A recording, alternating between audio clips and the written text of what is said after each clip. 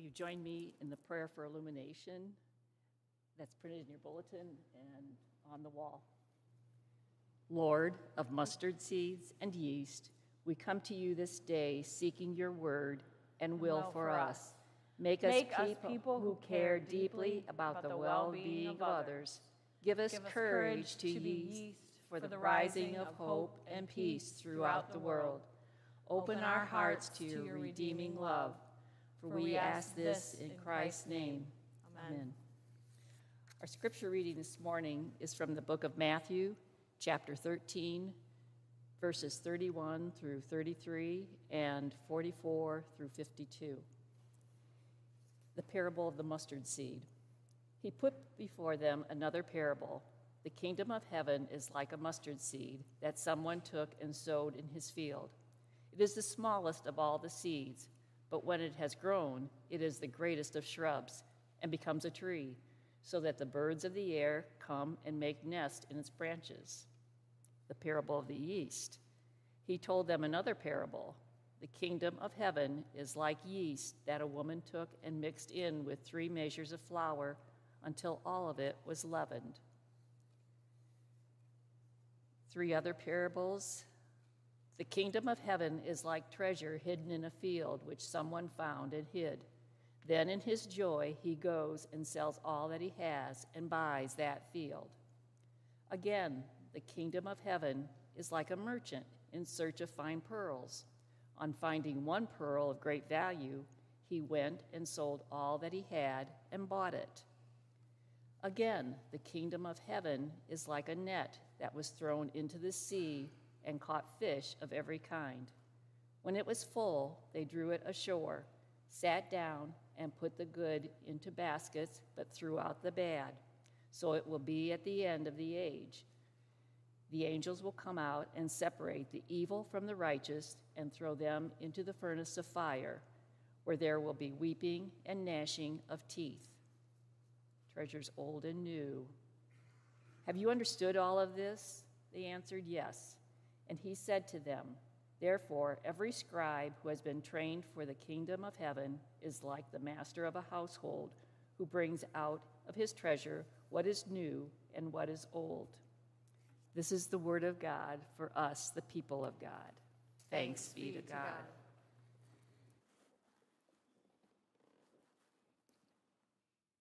I'm going to pick on my mom a little bit this morning. Oh, no? Is that what she's, oh, good. Yes. Most of you know that my mom grew up in the city. She was born, and will tell you she grew up in Philadelphia, which she did not. She was born in Philadelphia and then moved to St. Petersburg, Florida, and lived there until she met my dad and moved to Ohio. She knew nothing about rural life. She thought that chicken came from the grocery store and was shocked to find out that my dad's family did not have indoor plumbing when she came here. That's a good story if you want to ask her about it. The reason that I bring up my mom this morning in reference to these parables that Jesus is teaching is because every year, somewhere around the end of June, maybe beginning of July, somewhere in there, my mom turns into a farmer. When you're riding in the car with her, she looks out the window and begins this commentary on how tall the corn is or how full the bean fields look. She makes comments about whether or not we've had enough rain, too much rain, we need more rain. It's comical because she really has zero foundational knowledge about farming. For a few years, my parents had a garden, and my mom's contribution to the garden was to put sugar cubes in with the corn where it was planted because my dad told her that's how you grow sweet corn. And so she spent an entire afternoon pushing cubes of sugar down where the corn was planted. Our whole family stood in the yard and watched her do that. I have a theory, though, about what makes my non-farming mother turn into a crop commentator. I think it's wonder. I think the fact that once dry and empty fields are now filled with tall and proud stalks of corn, blowing in the breeze. I think it's wonder and awe at the wide fields of beans that will change color with the seasons. I think that my mom is amazed at the wonder of God's creation. That something as small as a seed can be transformed into a plant that will go on to feed countless people. I think that my mom is amazed, as we all should be, that something that would seem so insignificant to us, if we took it at its current state, a tiny seed, can be transformed through dirt and sunlight and water into something that will sustain life. In her crop commentary, I think that my mom really isn't so much focusing on farming, but I think that she's really focusing on the power of God and how God can transform something as small as a mustard seed into something large and overwhelming that it can house a bird. If God can do that with the mustard seed, imagine what God can do with us.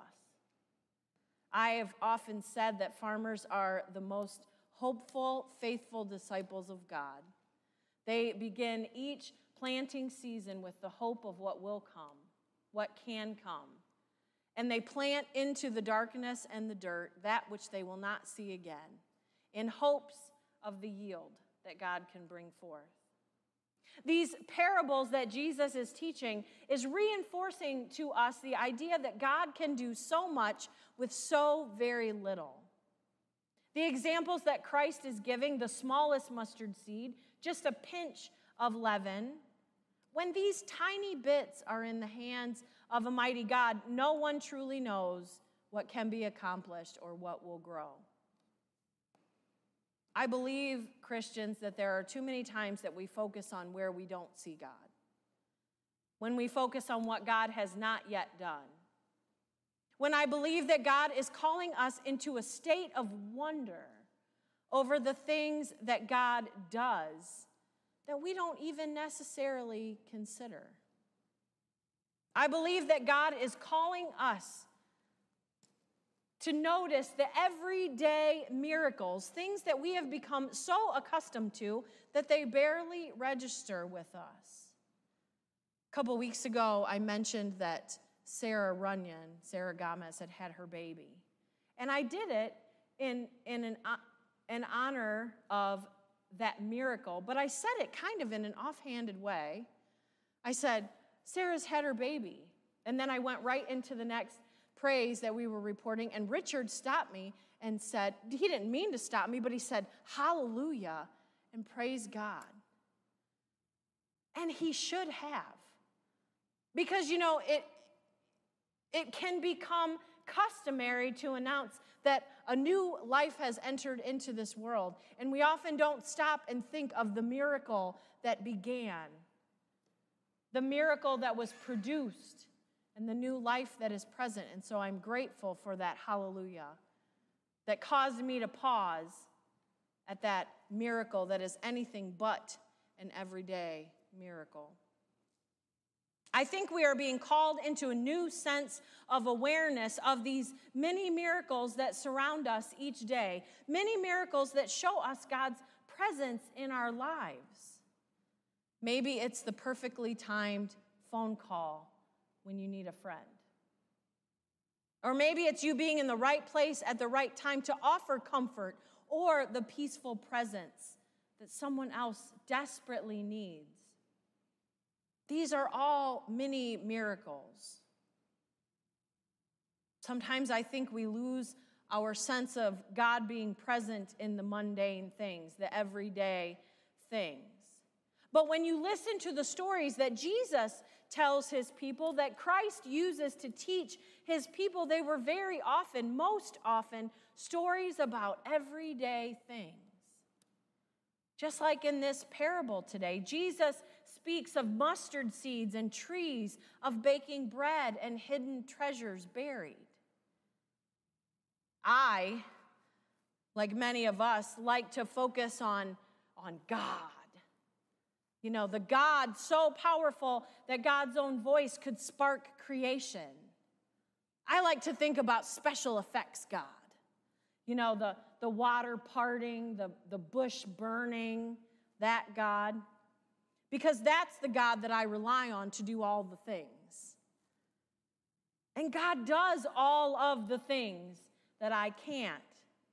But it doesn't always present itself in big special effects ways. It doesn't always present itself in big stories, in parted waters and talking bushes. And, it just doesn't always present itself like that.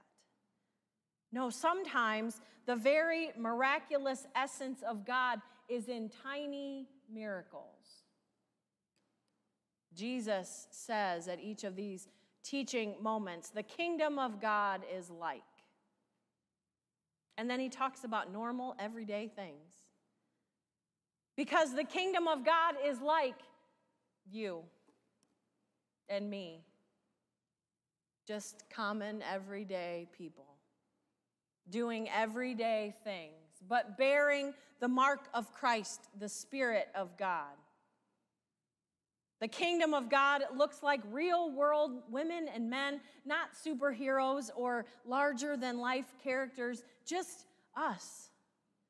Jesus in the everyday, in the mundane. God is present in the bread baking moments. God is present in the tiniest of seeds. And through these words, through these parables, we are invited to not lose sight of God and to realize that we are not called to only see God in the big ways, but also in the everyday. We are called to look for God in each moment, not just on Sunday, not just in church, not just on holidays, not just on Christmas or Easter. Every day is a mini Easter. We are an Easter people. Each day we should live into the revelation that we stand in the shadow of an empty cross, of an empty tomb. We stand in the shadow of the exclamation when Mary said that Christ was not there, that he is alive. We stand in the memory of Good Friday. We stand in the glory of Easter Sunday, when the disciples raced to get to the tomb to see what wasn't there. We are called to remember that each day and dare say to become commentators of what we really, truly don't understand. The kingdom of God has come near. The kingdom of God is here. Jesus uses the parable of the tiny mustard seed growing into a large bush. Also the parable of a pinch of yeast as it spreads itself through the whole batch of dough, to teach us what God can do with the tiniest of things. If God can take the smallest seed and produce a tree that can house a bird, then what can God do with our dreams? What can God do with our plans? But that's not the totality of this story. Let's add another layer to this teaching parable, because we've all done the thing. God said the tiniest bit of faith can move mountains. But there's an extra layer to this. Jesus is not only making the point of what God can do with the small things, he's teaching of what God can do with the most unexpected things. See, at the time that Jesus was teaching with these examples, mustard seeds were of little to no value. The bush or the tree that they produced was considered trash. A trash bush, a weed, good for nothing, taking up valuable nutrients and space that they needed to grow. So they would not necessarily want it around, but here is Christ saying that the kingdom of God is like this mustard seed that produces a trash bush. You see, it wasn't just the size that Jesus was teaching about, it was the unexpected miracle too, the transformation. God can take something small and insignificant or of little perceived value and produce something grand. God can take something of little value and can transform it into the kingdom of God. You see what Jesus is teaching here? Christ is turning the tables on our understandings. He has a way and a knack for doing that. He often preaches, small will become big, last will be first, insignificant will become important, trash will become treasure. The bush that you consider trash will become something solid, home to a bird, a safe haven to protect. Jesus is constantly challenging our perceptions of things. He's asking us to see beyond what we think we know, and we think we know. Amen? He's asking us to see beyond what we think can happen. He's asking us to consider not what we can do, but what God can do with something or someone. We don't know the possibilities of God's vision and God's plan. Wasn't it something when they said, well, what good can come of Nazareth? God can come from Nazareth. We decide that we know. We look at someone or something or even ourselves, our own reflection, and we decide that we know. The parable of the leaven is used to reinforce this idea of transformation. The leaven that Jesus is speaking about is considered unclean in this culture. It was considered unclean because such care had to be taken when using it. You see, the leavening agent, what we think of as yeast, was created by setting aside a portion of leftover bread left to spoil. And it had to be watched closely.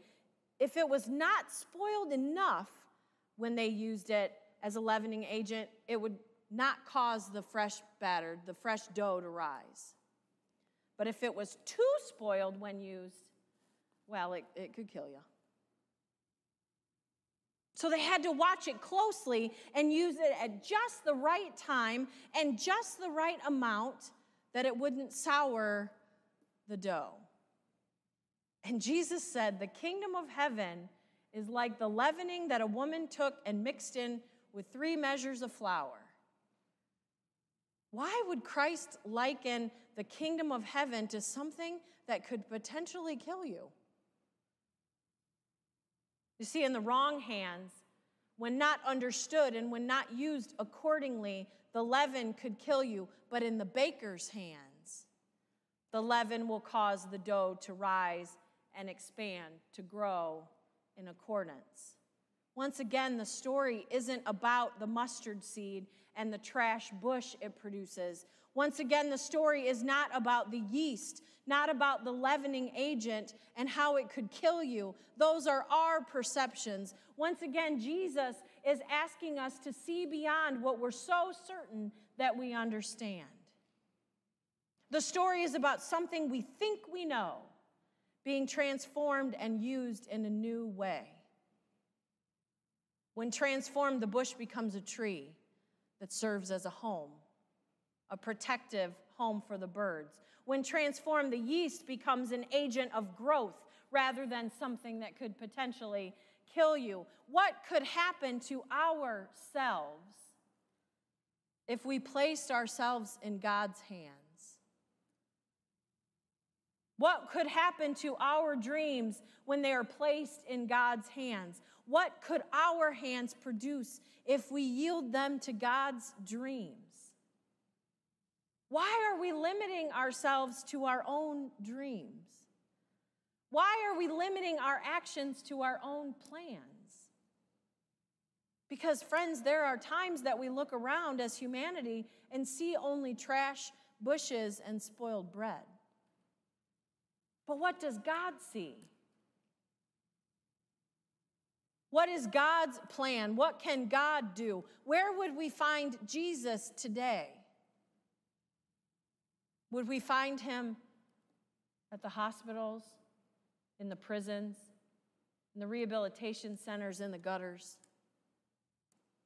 with that which society has deemed trash, bushes, and rotten bread? Christ is constantly on the margins. Would we find Christ in the mansions with those who have the greatest problem of all, of thinking that they are self-sufficient and that they don't need God because things are going pretty well? Where would we find Jesus today? Would we find Jesus sitting with the person who looks in the mirror and sees nothing of value? Where would we find Christ?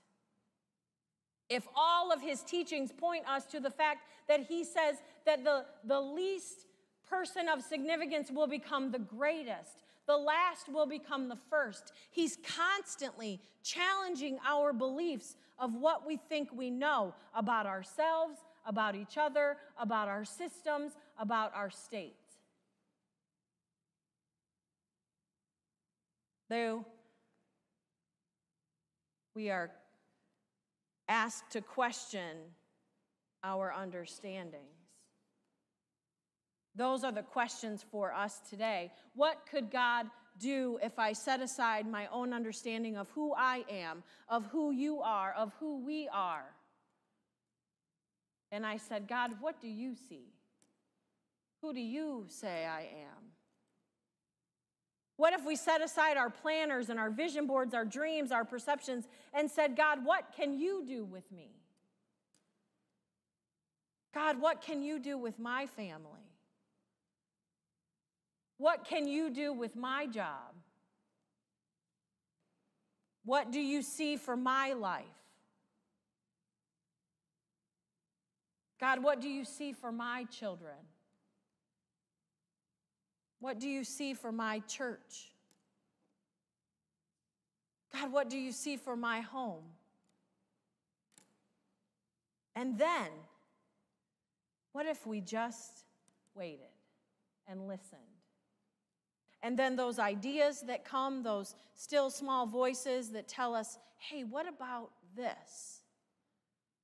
Or that still small voice that says, if you look in the mirror and don't see value, I look at you and see my child, my beloved.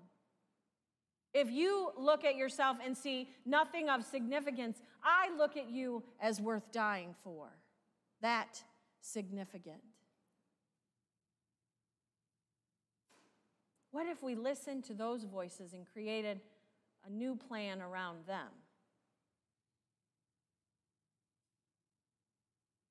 What can God do that we can't? What does God see that we don't? And all God's people said, amen.